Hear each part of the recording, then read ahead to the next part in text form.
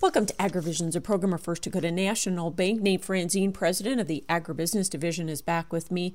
Nate, South Dakota Corn just had their annual meeting, and you were named the most valuable player in agriculture. Congratulations.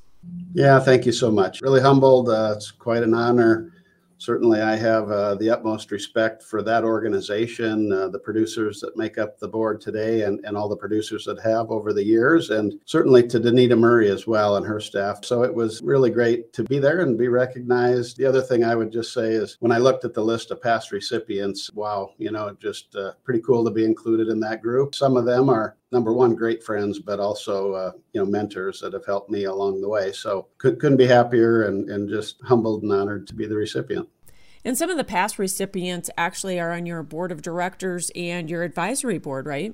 They are. I sent a text to Jim Wooster after the event, Jim received it last year. And I said, quite an honor to receive an award the year after he did. And he's one of our Ag Advisory Board members. Denny Everson's a past recipient.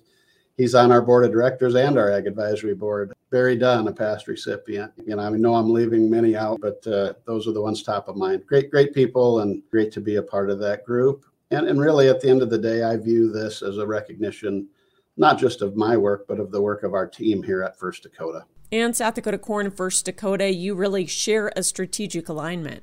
Yeah, they really do. And I think you could say that about most of the ag commodity groups, right? We all care deeply about the industry and the ag industry as a whole. And we're trying hard to do what we can every day to strengthen the industry and help the industry be successful. Certainly at First Dakota, we do that with a broad brush, looking at all segments because we serve all segments where, corn would focus on corn, as would any of the other commodity groups. But you're right, a lot of alignment, a lot of synergy there. And so it's great to be engaged in those things and work together when we can.